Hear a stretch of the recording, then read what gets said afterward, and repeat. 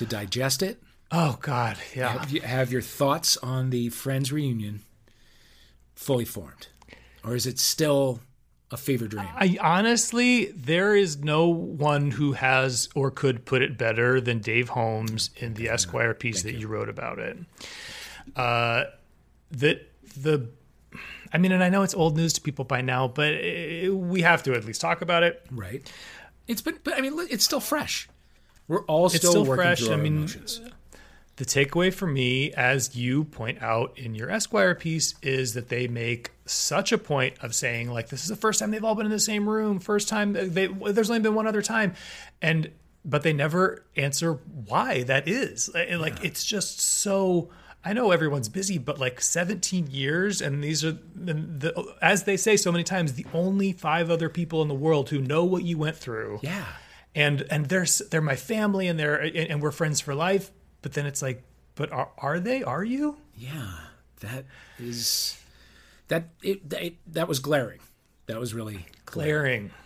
And there are so many things in it that are glaring that are not acknowledged, and that is, the biggest problem with it. Right. Are you following the Matt LeBlanc as Irish Uncle? Of course, Twitter yes. meme situation. That's yes. That is a joy. That is a joy. And John Butler broke that down beautifully. Good. Dear friend of the show. I'm so glad. I still don't know whether I am glad I watched it. It was just it left me with a lot of questions that I wasn't expecting. Yeah, and it hurt my feelings in a lot of the same ways that the Real World reunion did, honestly. Yeah. And part of it is by design, that it's just that kind of nostalgia can be painful, and you're thinking about how your own life is different from what you thought it was going to be all those years ago, and that you don't talk to the people that you used to watch this thing with anymore. Yeah. And just when you're beginning to come to a breakthrough, Cara Delevingne comes through dressed like a Beatle or whatever. It's hard to know what to say. It's hard. But we're in the summertime. Hugs are back. Yeah. Are you hugging it up? Oh, am I ever? Yes. Yeah. And I don't think I fully appreciated how much I needed it. It's just, I'm very huggy. Expanding the circle just ever so slightly. It's nice. It feels like everything is coming back perhaps a little too fast, but I'm trying not to overthink it. Yeah. I mean, maybe one of these days we'll be hugging our guests again. Being in the same room. Although, can you imagine? At this point, are people going to be like, well, now that I know I can only podcast on Zoom, why would I show up in the studio? There might be some of that. But yeah. Well, I mean, oh God, I just had I just had an awful flashback to when we had Dan Savage on. We had a great time with Dan Savage, but when afterward we basically forced him to hug us, and I did not learn until later that he is famously anti-touch. Yeah. And that and I had consumed a lot of his work, but somehow didn't know that until afterward. And it was only later that I realized how excruciatingly obvious it was that he did not want a hug. And for some reason, we kind of forced it on him. And I don't know. I regret that. Well, Dan, if you're listening, quite a bit. We're very sorry. If you need to talk to us to help achieve closure, we're here. And we won't lay a hand on you. Our guest this week, extremely huggable. Yes, Daddy. I mean, there's no other way to say it other than Yes, Daddy. Yes, Daddy is the book. It's our first ever Homophilia Summer Book Club book. What does that mean? I don't know. But we're going to read it. We'll probably discuss it. If you want to talk about it, we're at Homophilia Pod on Twitter. Let's use it for good for a change. Jonathan Parks' Ramage, which we talk about in the interview, it is not Jonathan Parks' Ramage, is the author of Yes, Daddy, and it's a thrill ride, and it's kind of gay mandatory reading this summer, I think. So get it wherever you get your books. Get cultured this summer, Daddy. All right, Jonathan Parks, Ramage.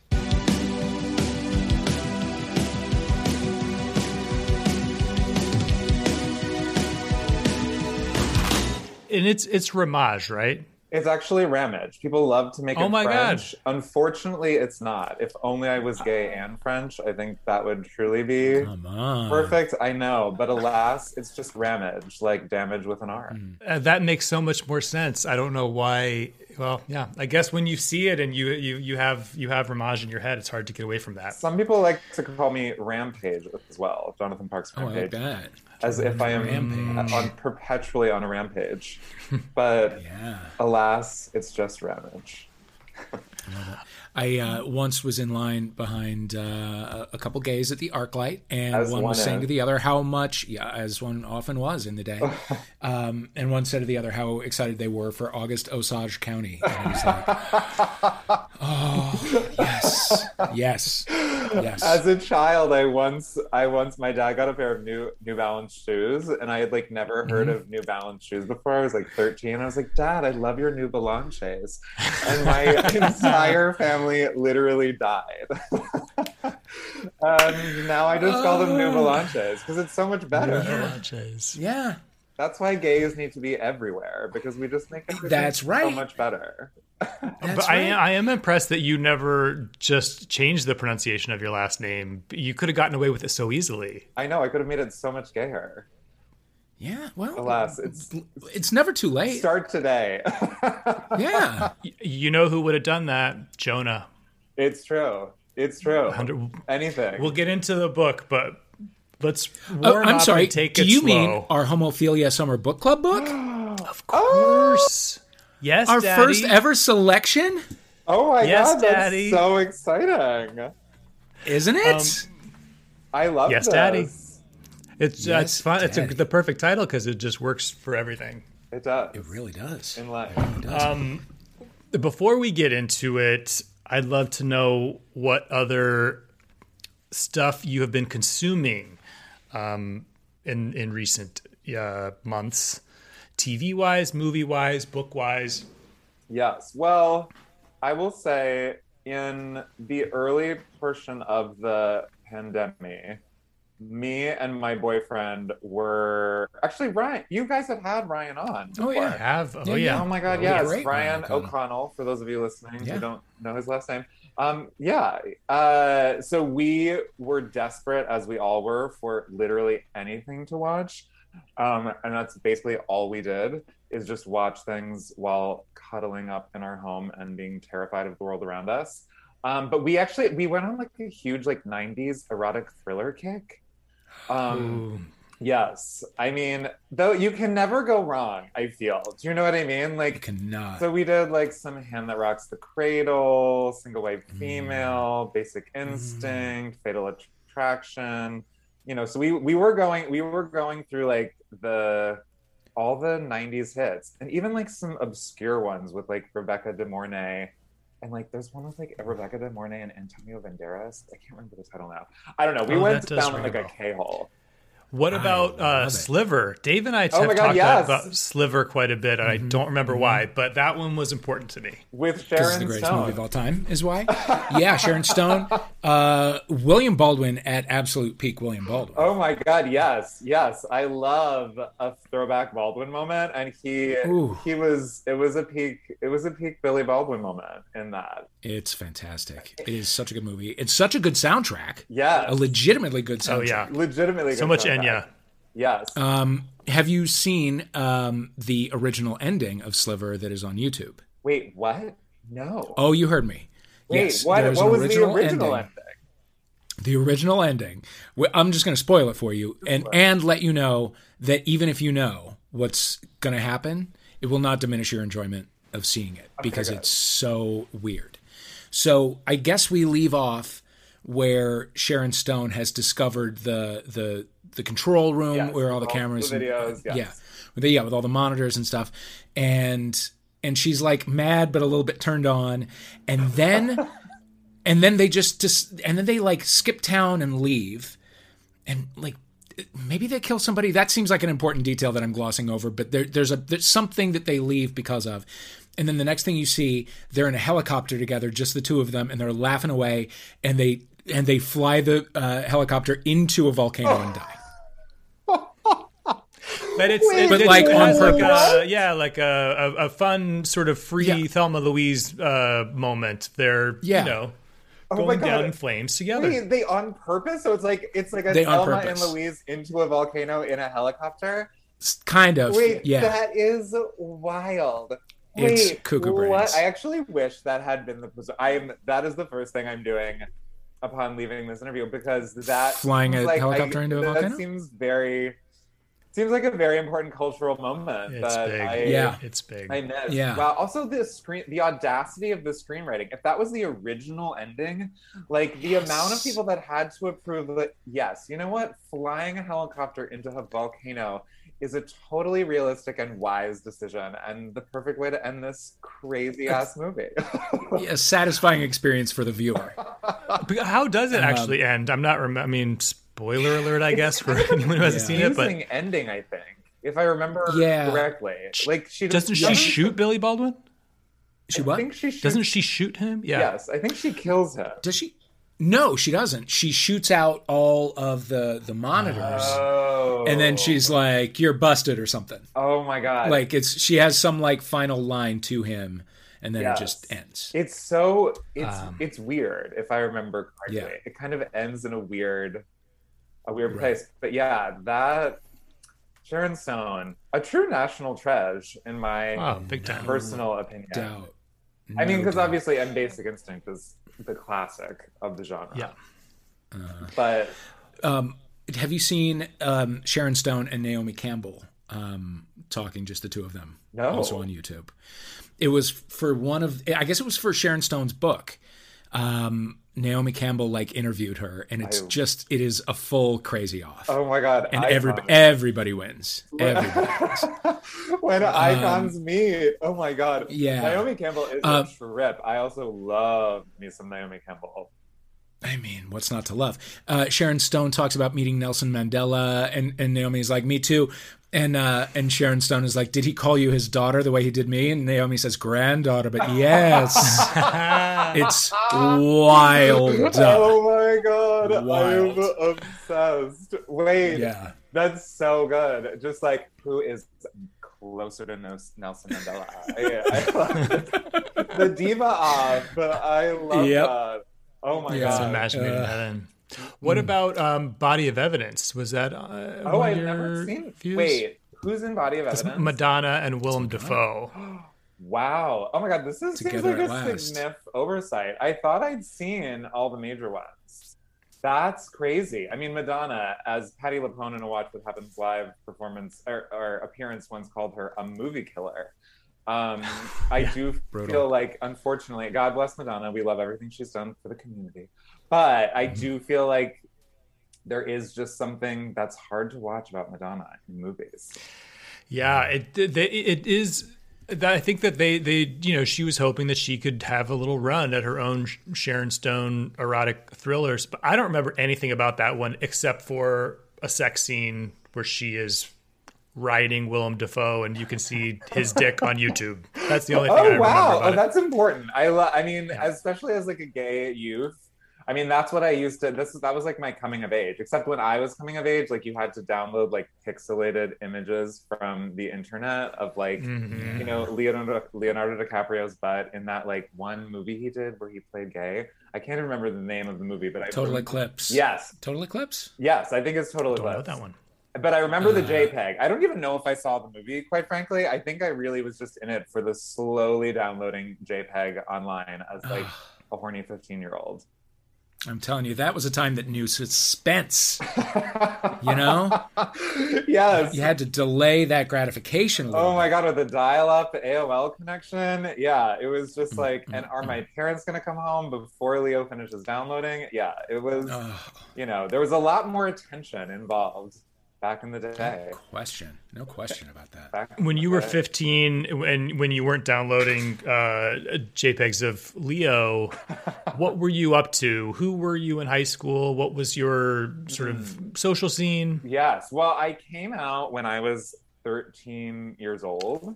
Oh, wow. I mean, as anyone listening can probably tell, there's like, it's very hard to put this inside a closet. Like, She's just loud and gay, honey, and has been since the beginning, TBH.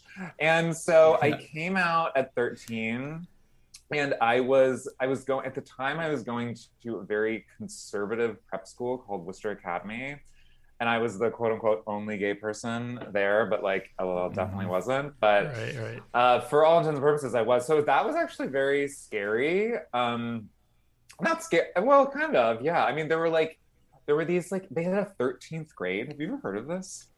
Mm-hmm. There was a yeah, they do it in Canada.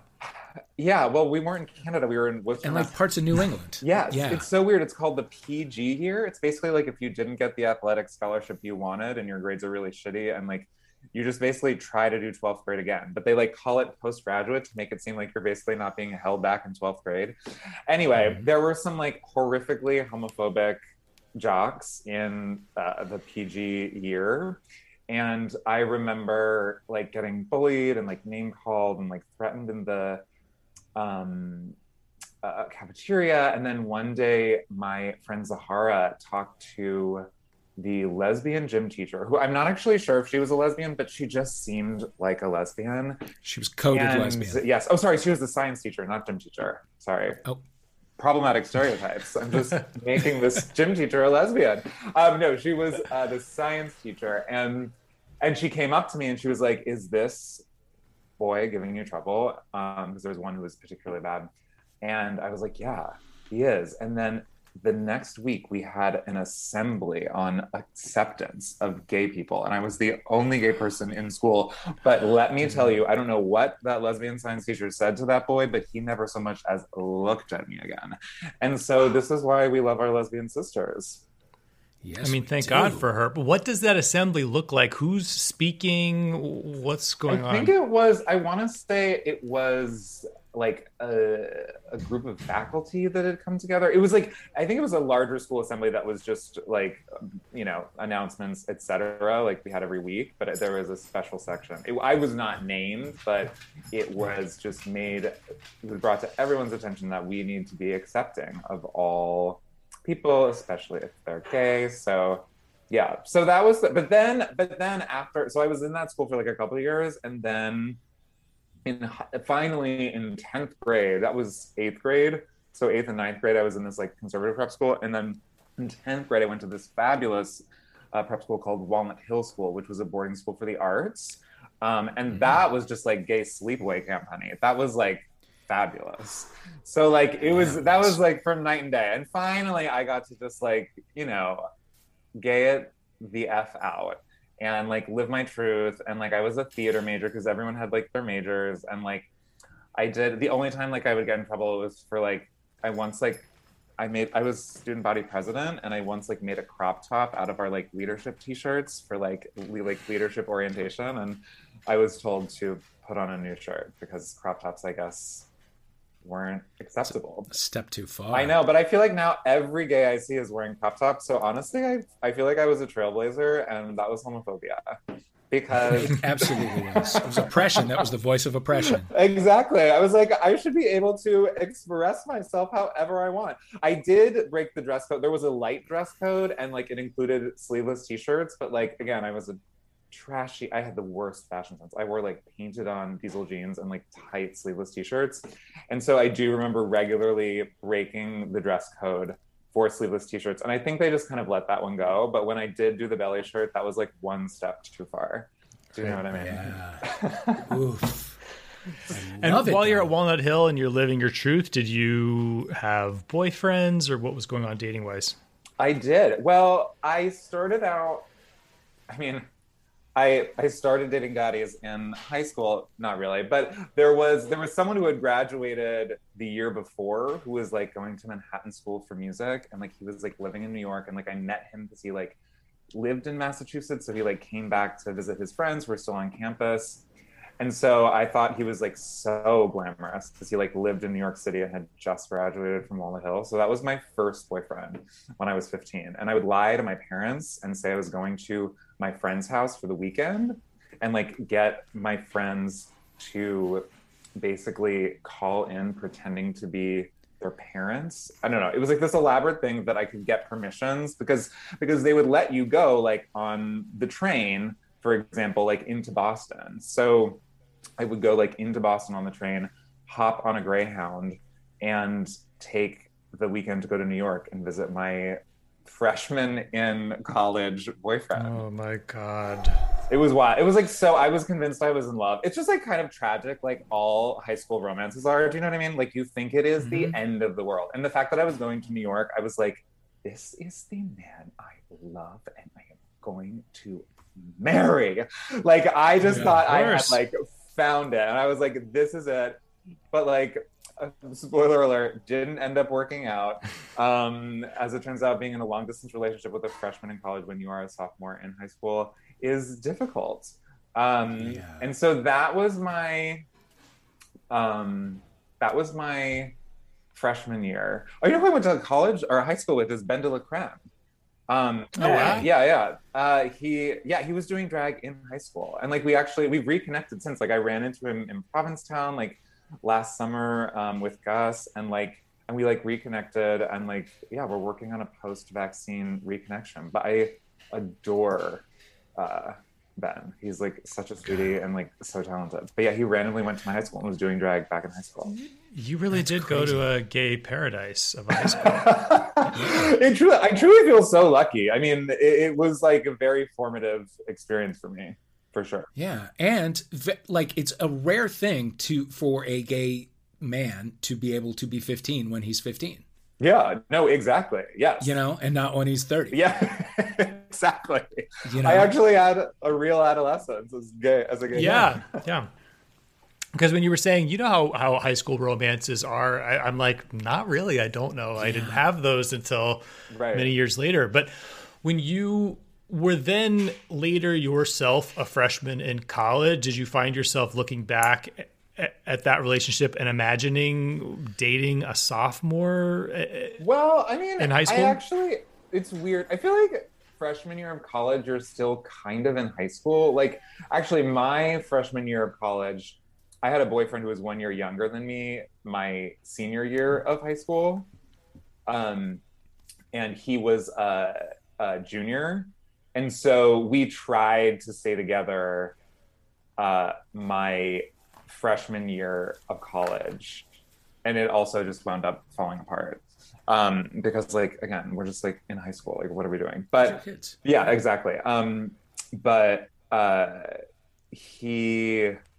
so I don't think so. I mean, I don't know if I would have dated like a sophomore in high school. I think that the fact that we had already been dating in high school, but I mean, I don't know. It didn't feel like there was any sort of toxic power dynamic going on. It felt very like fun and glamorous to me. But yeah, then I just went off to college. But yeah, so I had a boyfriend. Yes, then my junior, he was a junior, I was a senior. And that was a whirlwind romance that ended in flames. But, you know, and then I didn't date at all in college. That's the twist. You got it all out of your system. I went to school in a deep twist for musical theater, LOL. And it's this conservatory called CCM, which is like, if you know musical theater, you know CCM. If you don't, you don't. And so, but it was a very selective and highly competitive musical theater conservatory. Like I only had 12 people in my class, and it was in Cincinnati. So the dating pool was extremely small. Like granted, it was part of the larger UC campus, but like UC is just filled with like, I don't know, like gross straight people. Do you know what I mean? So like, and I just tried and tried and tried, and I could not for the life of me date anyone in college. No, I get it. I'm from Ohio, and Cincinnati is dangerously close to Kentucky, which sounds hot maybe to some people, but it's not what people are imagining. Wait, where did you grow up in Ohio?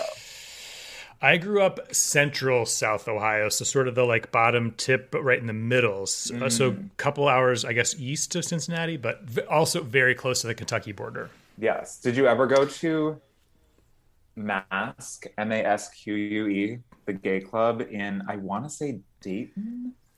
No. I sowed no gay oats in Ohio, sadly. Oh, okay.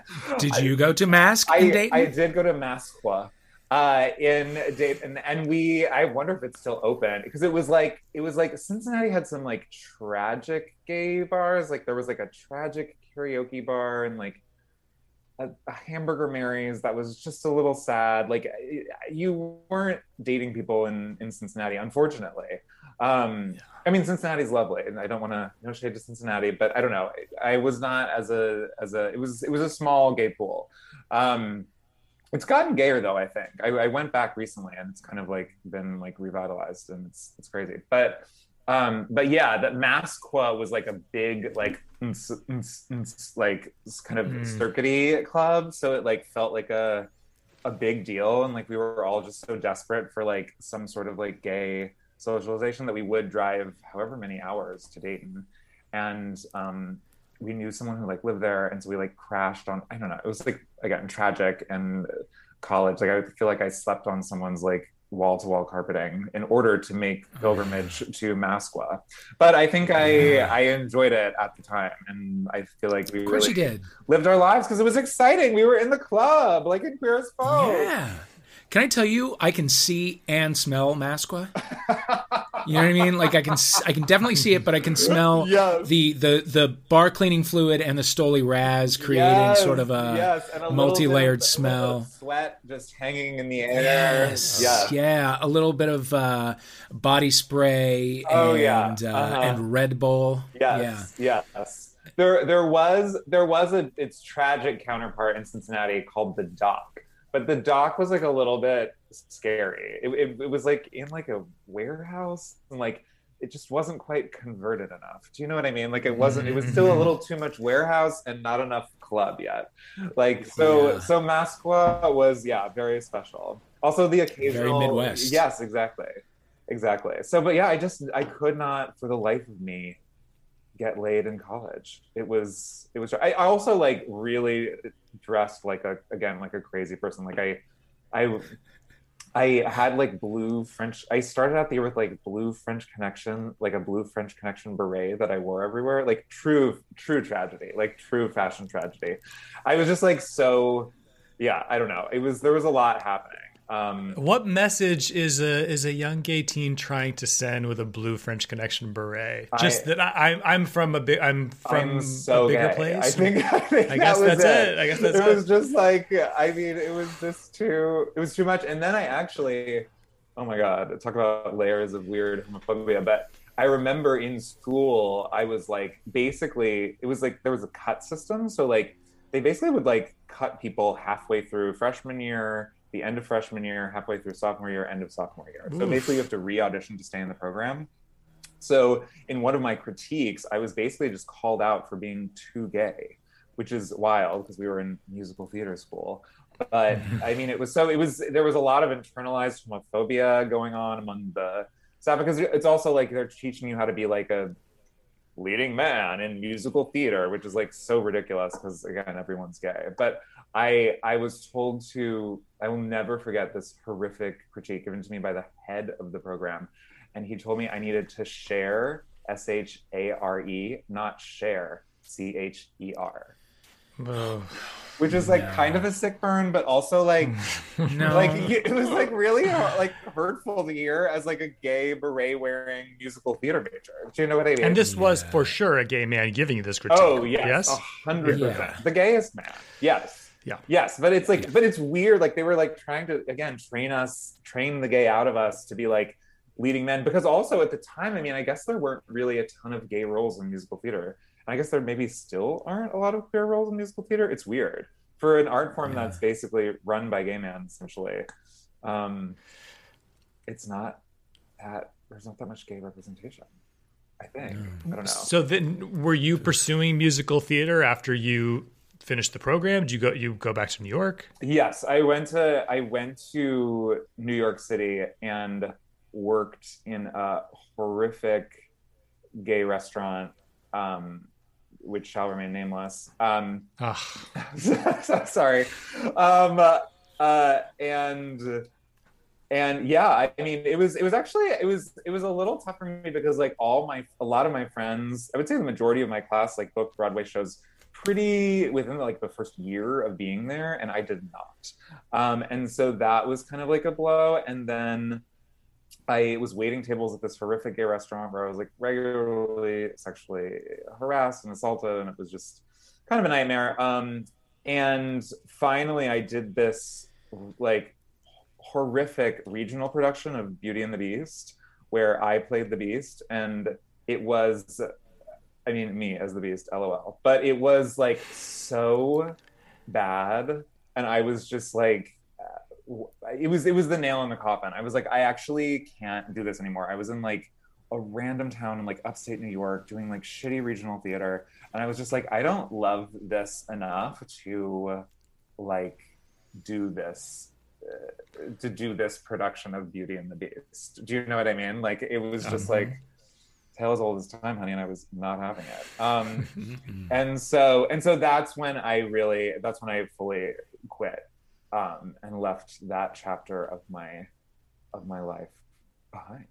But yeah, early 20s in New York was an intense period. Yeah.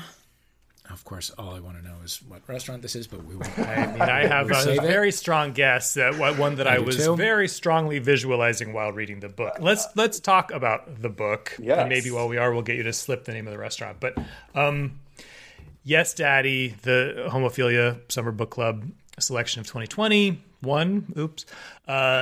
is about a struggling young gay writer in New York, gets into a relationship with an older playwright who's, rich and successful. And then they go off to this compound of the Hamptons, and things take a very dark turn, and it's about ambition and abuse and power and shame. So anyway, I know everyone asks you this, but I have to know how much of this is autobiographical. Totally. The true answer, only my therapist will know.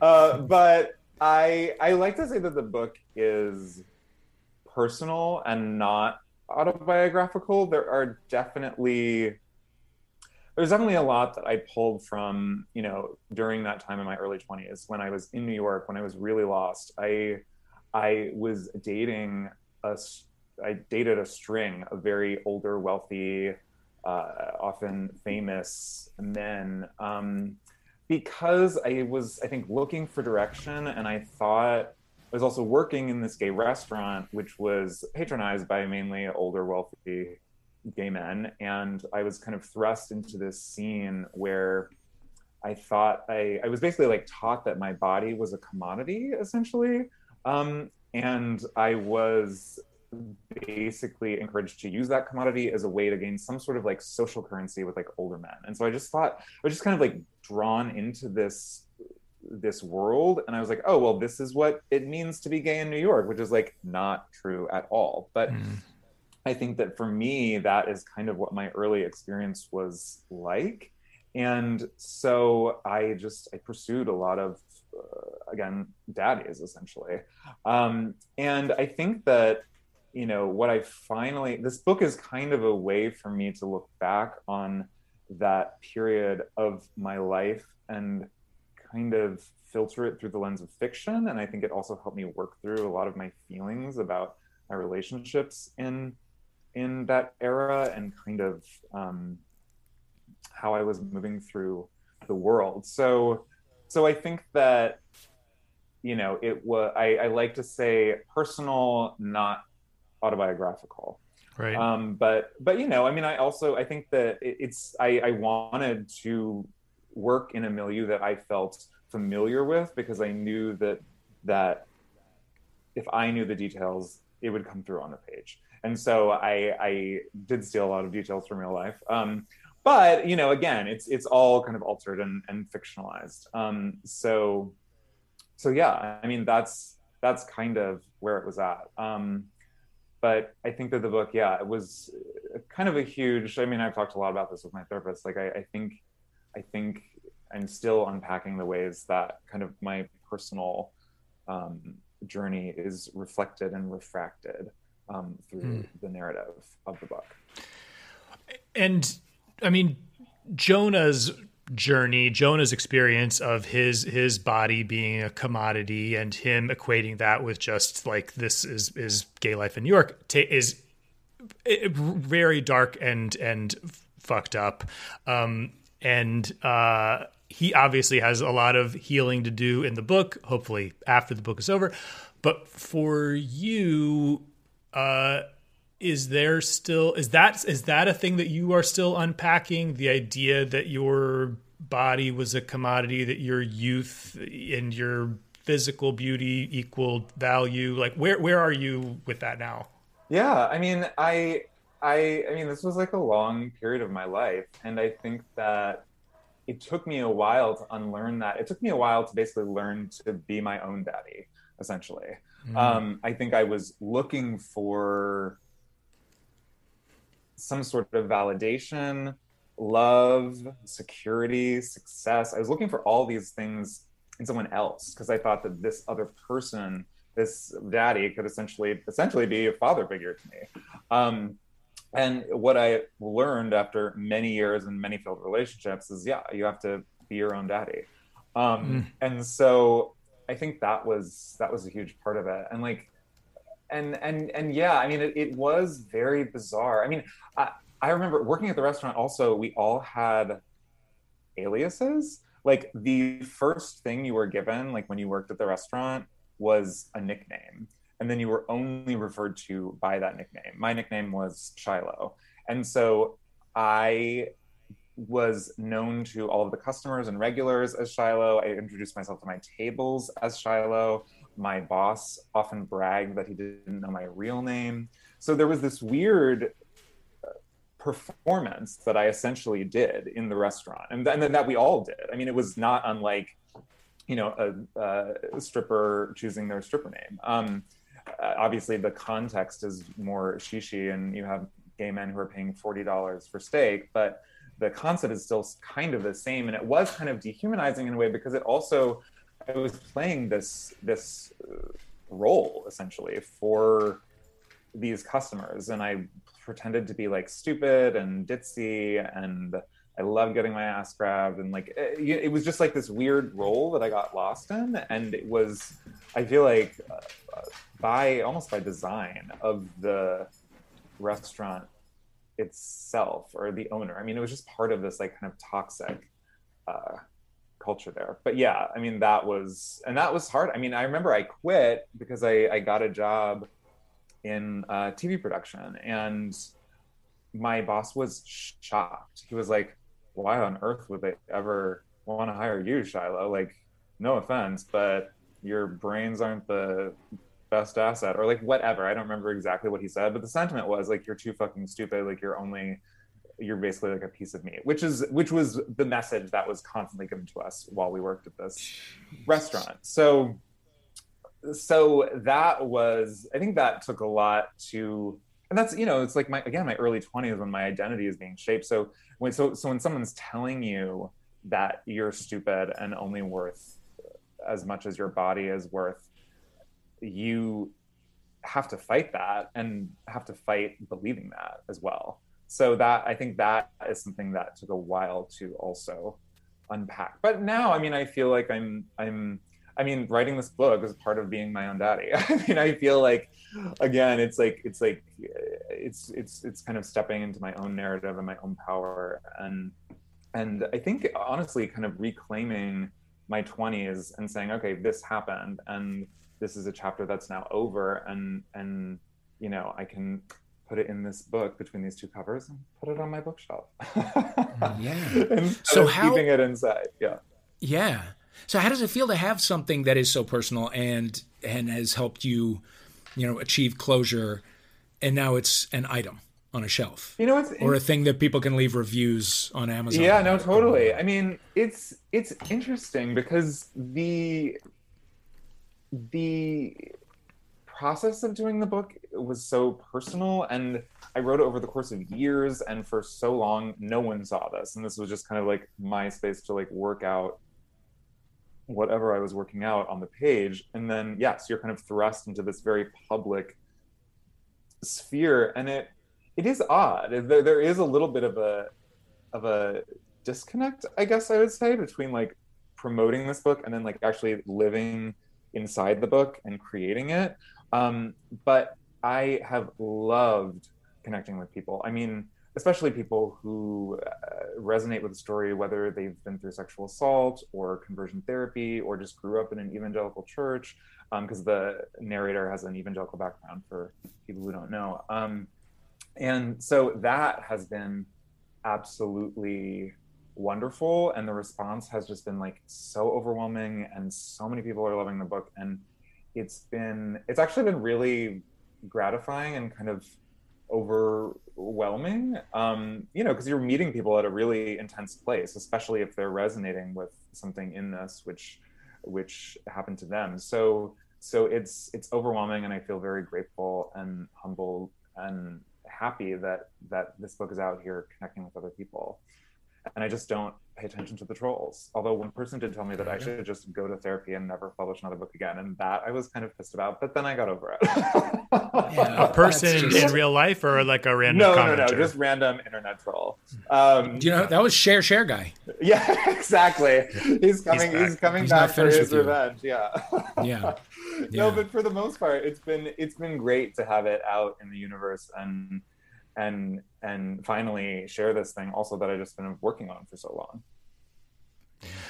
So you mentioned that Jonah comes from an evangelical home, and religion plays a major role in the book. What did you come from evangelical background? I did not come from, my father was a minister, not evangelical. But I wanted to depict, I mean, as I also work as a journalist, and I've worked with a lot of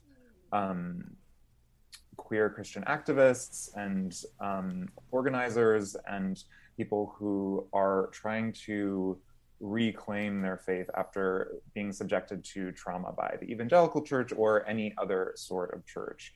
And I wanted to include it, I think because conversion therapy is still something that we need to talk about. Gerard Conley, who did Boy Erased, actually gave the book a wonderful review, and he's been one of the most amazing supporters of this. And that was also really important, I think, to me, just to have someone say, yes, I recognize this. And this is part of, what we need to be talking about when we're talking about conversion therapy and trauma from the church. But I also, I think, wanted something I haven't really seen a lot of represented in media is someone who is trying to reclaim their faith in a non-toxic way.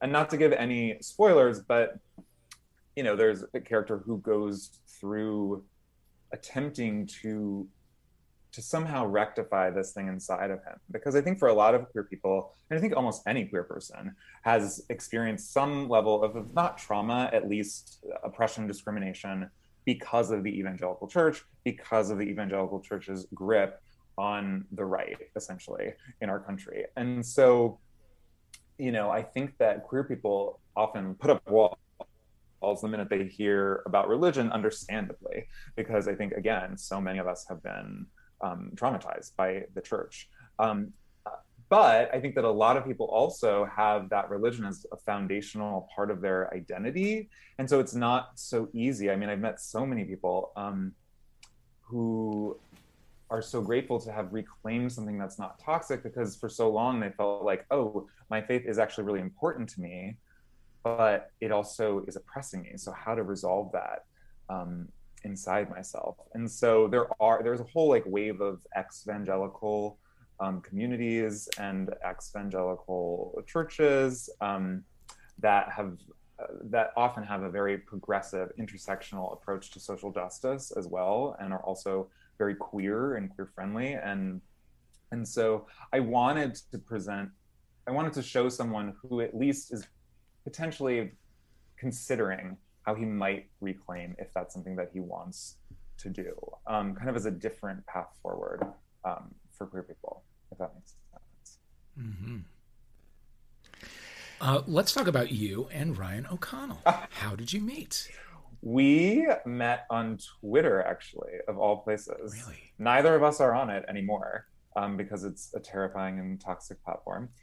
And, But yeah. yeah, we met.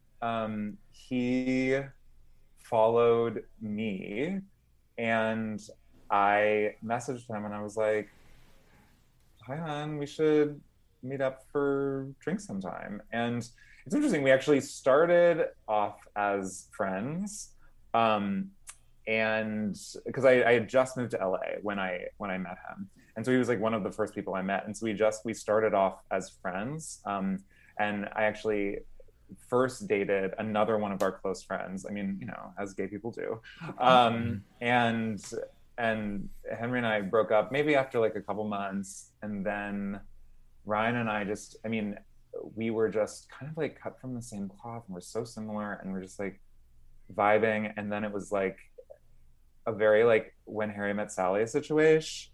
And it was kind of like, will they, won't they? And it was a little scary, but I remember it was New Year's Day, actually.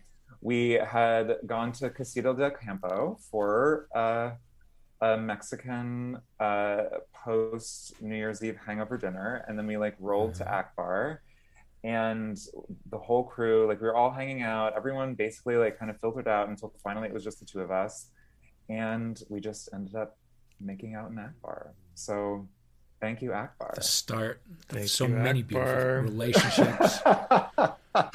Yes, and then it was like kind of terrifying because it was like, oh my God, am I going to ruin this really good friendship? And like I'd like also like kind of like intertwined friendship groups. So like if this thing like blew up, it was going to be like kind of messy and ugly. And then it did blow up. Like Ryan kind of had like a panic attack about commitment and broke up with me briefly for like 2 weeks, in which time I immediately started dating someone else, and he immediately got jealous, so it worked. And then he came back and was like, wait, I want to do this. And then we did, and we've been together ever since. So yeah. And how long has it been? Oh my God, it's probably been, I think, 6.5 years now. Wow. Oh wow! Oh, so we heard about your relationship from Ryan's point of view when he was on the show. Yes. I wish I had gone back and re-listened. See if he dragged me. Get his side of the story. Yeah, no, but it's been 7 adorbs years, or 6.5 adorbs years, and yeah, it's been great. We just moved into, during the pandemic, we moved into our new house in Echo Park, which has been like a third member of our relationship. Being in a house is just like almost a full-time job, but I am loving it. So yeah, now we're cozy and cute and living our Echo Park truth. I love it. Is there talk of marriage or any further milestones? Interesting. I think we wanted to get a house instead of having a lavish, crazy wedding. I don't know if you guys have seen the Netflix original series Marriage or Mortgage, which came out in the pandemic. Yep. But my answer both of our answers that we were screaming every time at the screen was mortgage. Just because I feel like it's a little bit better. I mean, whatever. People have very sentimental reasons for getting married, and of course it's very important. But I don't know. I think neither of us place as much stake. Like I didn't have like a hope chest in my childhood bedroom, like with my wedding dress for my future wedding. You know what I mean? Like I'm not someone who's like romanticized weddings, probably because I grew up as a queer person. And so I think we definitely do want to do it. And we have talked about our dream. I mean, our dream would to get married in Provincetown. So we go there every summer. And we just love a gay destination, which is going to be a troll to get to for all of our guests. So I apologize in advance to anyone invited to our future wedding, because you're going to have to get a house in Provincetown and also like get on a million planes, trains, automobiles, and ferries in order to get there. But it's going to be worth it. It's worth it. You know what? That's what I'm saying, and that's what I'm sticking to. But yeah, so marriage is definitely something we want to do. I think for us, we wanted to like get settled in a house first and kind of like, spend our resources that way to make a cozy home first, and then we'll get around to the wedding. we technically are engaged, but and like I was have gonna been say forever. I spied a ring. Yeah. But I mean, it's like a very long engagement because we're just like again focused on getting this house together. But also like COVID happened. We were actually thinking about doing it like in the fall, and then COVID hit, and then it was like, oh no. So I think I think maybe next year? Question mark. Don't hold me to it, but yeah, it's definitely in the future. I love it. Jonathan Parks Ramage. Yes, make it French, baby. Love it. By the way, I just have to tell you that I love so much your version of the Gloria Steinem quote that, you know, she advises women to be the man that they want to marry, right? Yes. I think that's a Gloria Steinem quote. That yours is to be the daddy that you always wanted to date. I mean, that is profound. Yes, be your own daddy, honey. Let's Words put it on t-shirts. And cut them off just above the knee. Exactly. That's right. Crop tops. We're putting them on baby. crop tops for 2021. Yes, daddy. Thank you so much, Jonathan. Thank you so much.